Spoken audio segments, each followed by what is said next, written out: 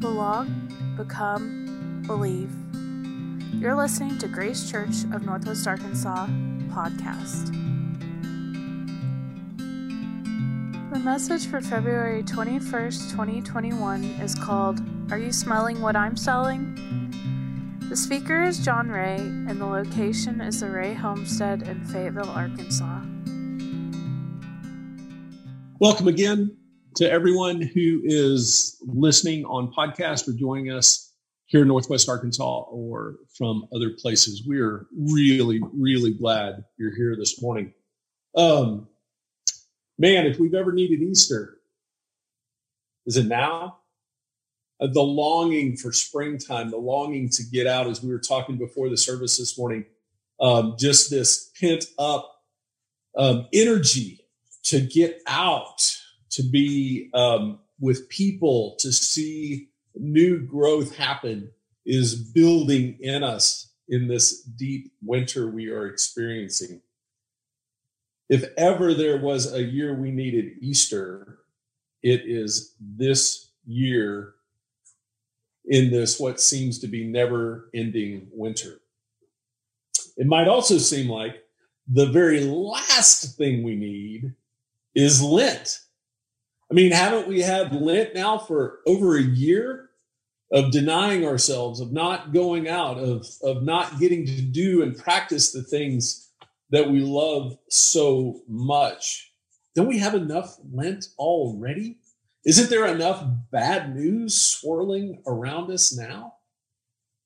Well, the short answer is no. Because it's one thing to be surrounded by bad news. It's another thing to face it, to own it, to own our part, to confess our complicity and actively practice repentance. You see, that's the only true way to prepare for Easter. The only way to truly deal with the brokenness that leads to healing. Lent reminds us that we aren't going to inform our way out of this one. We're not going to perform our way out, and we're sure not going to reform our way out. No, we need to be delivered from our sin, from the brokenness that we inhabit in this world. I've been struck with this thought lately that the only thing that can save us from utter catastrophe is catastrophe, practiced catastrophe. What I mean by that is this idea that I will not shy away from the brokenness. I will not turn away from the darkness.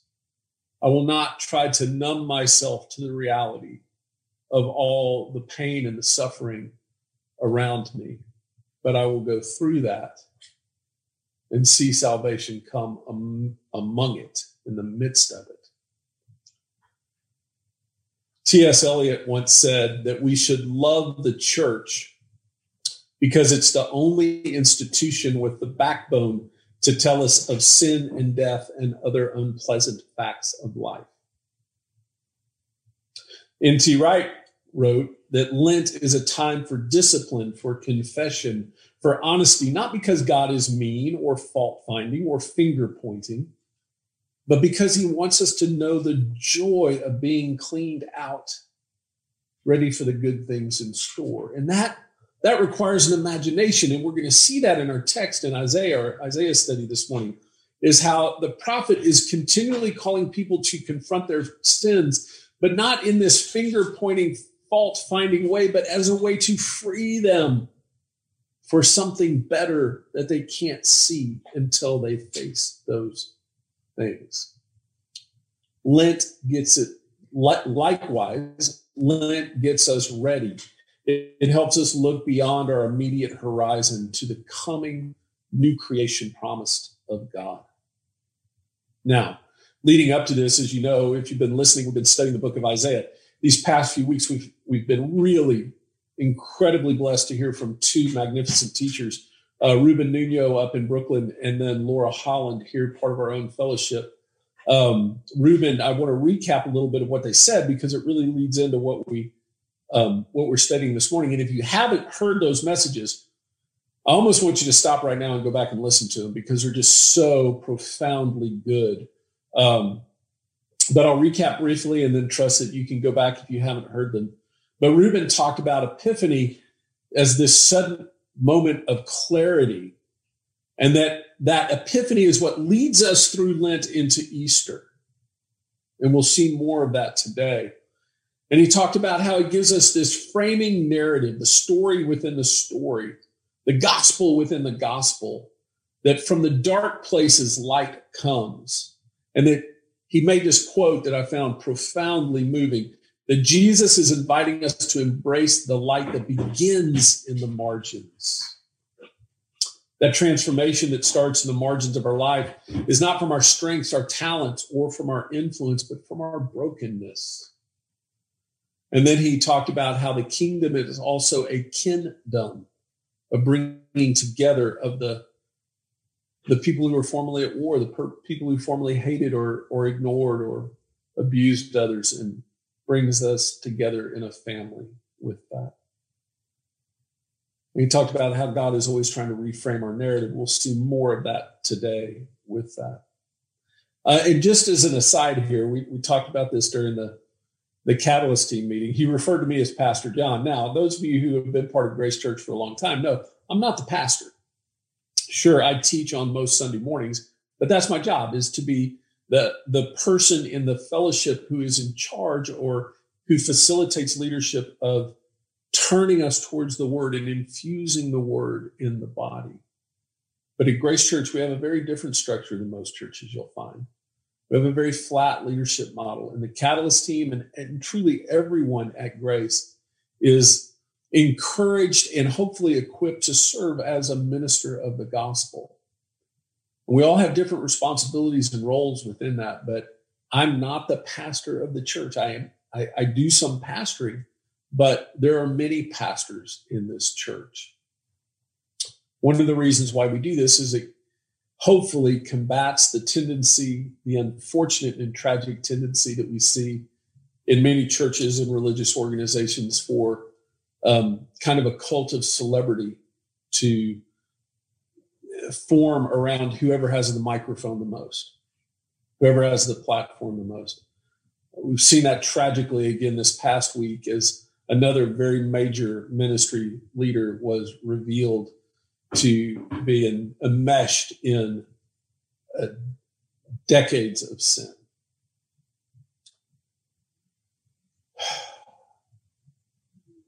It's almost too terrible to talk about. The victims of this person. And so, again, this is just one of the reasons why we have adopted the model as unwieldy at times, as slow as it may seem, as difficult to fit within the context of what we're used to. But we do this because there is the maximum amount of accountability that we can practice within this. Anyway, we moved from Reuben that 1 week and then to Laura last week with this. And she talked about how on Valentine's Day of all things, her passage dealing with judgment kind of formed the middle of a hope sandwich, that there was hope on both sides, but in the middle there was this warning of catastrophe that Jesus, or that God was talking about, the prophet was talking about. And she talked about the real question is not what was said, but how are we going to respond to that? What's going to be our response? Are we going to respond with pride and arrogance to this, saying, hey, well, we'll just build back better. So what if we lose all that? We'll just get more better later. Is that going to be our response? And how she said, no, it has to be that we have to realign our trust and reconcile with one another instead of that pride and arrogance.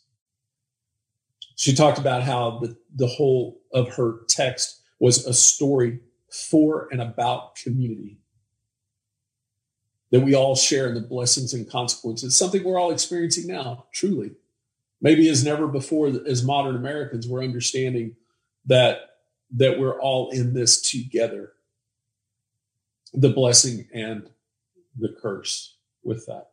Well, so those were incredible setups to this week when we get into chapters 11 and 12 in Isaiah.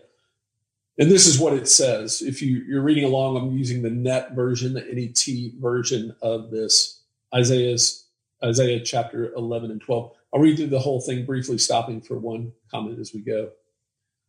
Starting with verse 1, chapter 11. A shoot will grow out of Jesse's rootstock. A bud will sprout from its roots. The Lord's Spirit will rest on him, a spirit that gives extraordinary wisdom, a spirit that provides the ability to execute plans, a spirit that produces absolute loyalty to the Lord. He will take delight in obeying the Lord. And this is where we get the title for our sermon this morning, because in the Hebrew, this literally reads, his smelling will be in the Lord, indicating that the glory of the Lord was the most pleasant aroma that he could imagine. He will not judge by mere appearance or make decisions on the basis of hearsay.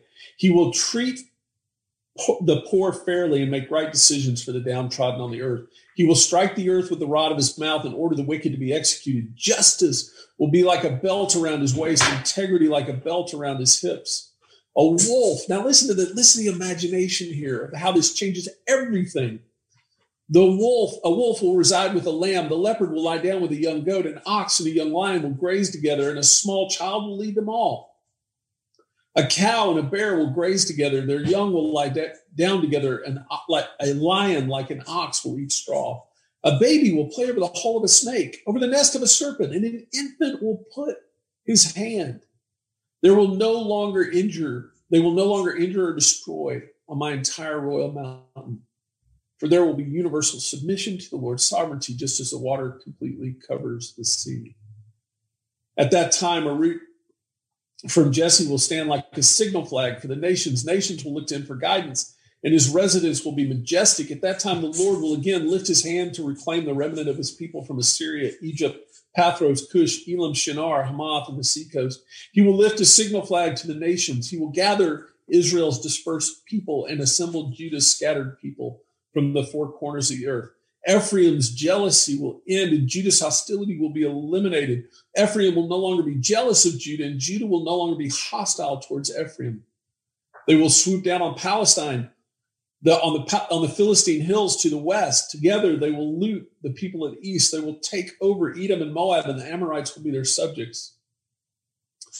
The Lord will divide the gulf of the Egyptian sea. He will wave his hand over the Euphrates River, send a strong wind. He will turn it into 7 dried up streams and enable them to walk across in their sandals. There will be a highway leading out of Assyria for the remnant of his people, just as there was for Israel when they went up from the land of Egypt. At that time, you will say, I praise you, O Lord, for even though you were angry with me, your anger subsided and you consoled me. Look, God is my deliverer. I will trust him and not fear, for the Lord gives me strength and protects me. He has become my deliverer. Joyfully, you will draw water from the spring of deliverance. At that time, you will say, praise the Lord. Ask him for help. Publicize his mighty acts among the nations. Make known that he is unique. Sing to the Lord, for he has done magnificent things. Let this be known throughout the earth. Cry out and shout for joy, O citizens of Zion, for the Holy One of Israel acts mightily among you. Well, now, while we might be familiar with some of the verbiage there, some of the verses, we have to understand that to the people at the time, this is pure fantasy. This is so far out of the concept of what they experienced in their daily lives, of being constantly ridiculed, at war, underarmed, under-resourced, taken advantage of, carted off as slaves. That to say, no, you're going to be the conqueror. No, your people will be delivered. No, it will be like this incredible new creation even of the natural order, the lion and the lamb together, the ox and the leopard together. That's what it will be like. It must have seemed so far-fetched to them as to almost just be worthy of just dismissal. Just, why talk that way? Why have your head in the clouds like that? Can't you see the way that we're living? Can't you see our reality? To say that those things were going to happen might have even seemed cruel, like giving the people false hope. Well, in our study of Isaiah, this kind of brings us to a little bit of a close of a segment. You see, chapters 1 through 12, in a way, form the whole message of Isaiah. We're going to be revisiting these themes as we go, and we're going to see some really interesting, unique things, but really, Isaiah 1 through 12 encapsulate the whole of the message of Isaiah. There has been, as our commentator John Goldingay says, there has been a confrontation, warning, and promise. The community is invited to live within the story, facing the challenges of the present, but also, when the warnings have been fulfilled, living by the promises in the future. We've seen this develop throughout these first 12 chapters of Isaiah. And what we see by this is that our ability to imagine God's redemptive work among us guides much of our response to the current situation. If we can't understand what God wants in the future, we don't know how to live now. We don't know how to act now. If we can't believe that God's redeeming, new creating work is going to come and is in fact happening now, we are overwhelmed with the specifics of the immediate. And we give in to the despair, the distraction, the addiction, the compromise of just getting by. You see, this whole book is poetic, and the target is not so much giving us information, it is forming our imagination. It's not aiming at our analytical understanding of this happens on this date by this army and this thing. No, it's painting a poetic picture of an entire new creation that not only sustains us in the daily demands of our lives, but gives us hope and life for something beyond it. We have to practice that. We have to nurture it. Lent helps us do this. You see, we must give serious time and attention to developing what we've talked about before as an active gospel imagination. If we are to freely live into the redemptive work of God, it has to be active, it has to be alive, and it has to be imaginative, but based in the gospel, based in the word of God and the people of God and the Spirit of God, helping us to see what we can't otherwise see just with our physical eyes, what we can't just understand with our analytical part of our being. It's poetry, it's song, and it's even smell. What does this smell like? Grace Church and everyone who is listening to this, listen to my plea this morning. Don't give in to the lie that the way things are now is the way things always have to be.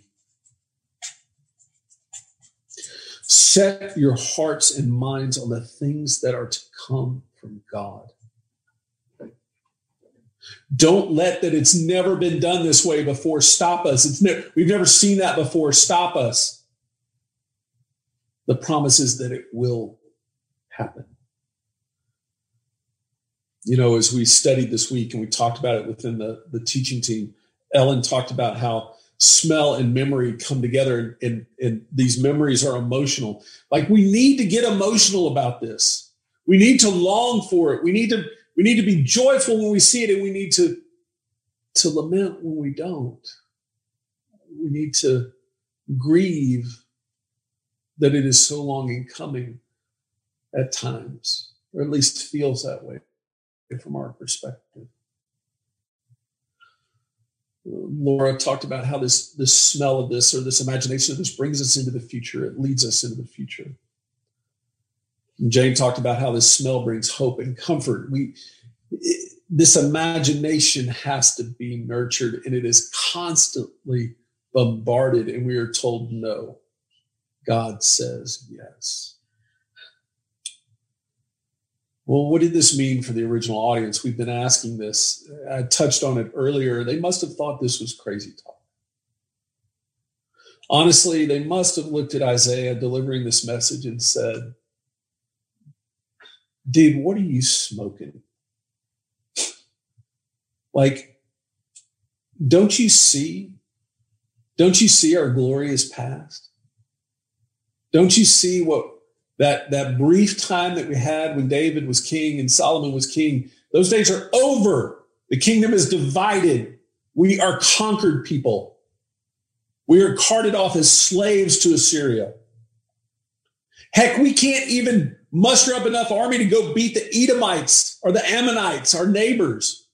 They're constantly raiding us, taking our crops, killing our men, raping our women. What are you talking about that all this is going to happen? You're nuts.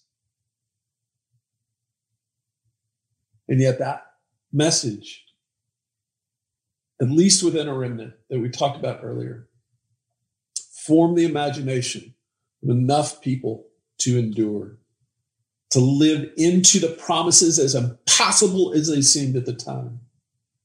It gave them that capacity. And then the early church, we asked this question, what does it mean to the early church? They must have gone back and read this scripture and thought, oh my gosh, this is happening. It's true after centuries. It is coming to pass. Jesus has come. The new is come. The old is passing away. But what about us? What about us? Do we look at it like the first hearers maybe and say, get out of here with all your God talk? Like, give me something practical. Give me something useful. Give me something to just get by. But just quit it with all this God talk. Is that us today? Or do we need to be more like the first hearers and say yes and amen? Yes and amen. We see it. We smell it. It's not here yet all the way, but it's coming. And we will live as people who believe it to be true. We will not give in to the naysaying forces, to the distracting vices that seek to pull us off the path. But we will lean into this imagination. We will fill our senses with the smell of it, our minds with the dream of it, our hearts with the love of it. Will we be that people that does that?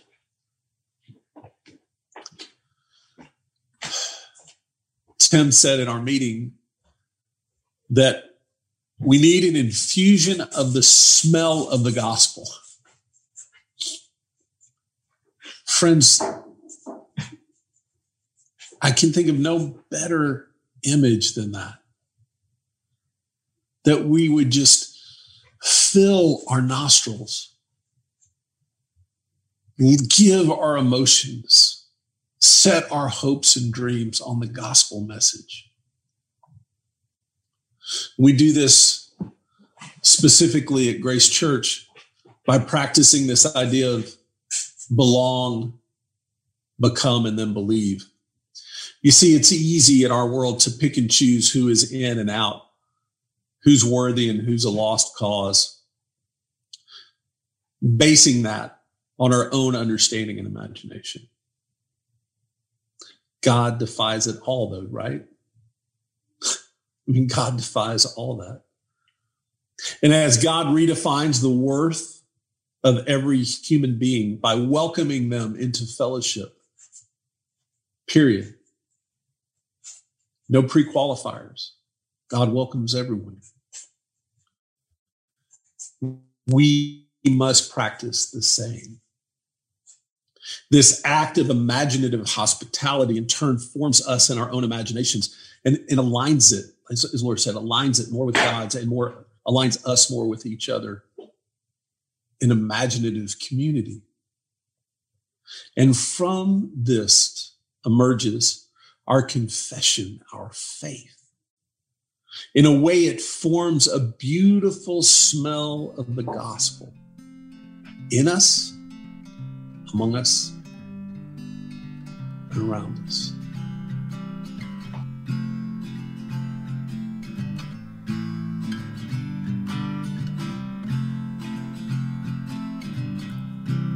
Thank you for listening to Grace Church of Northwest Arkansas podcast.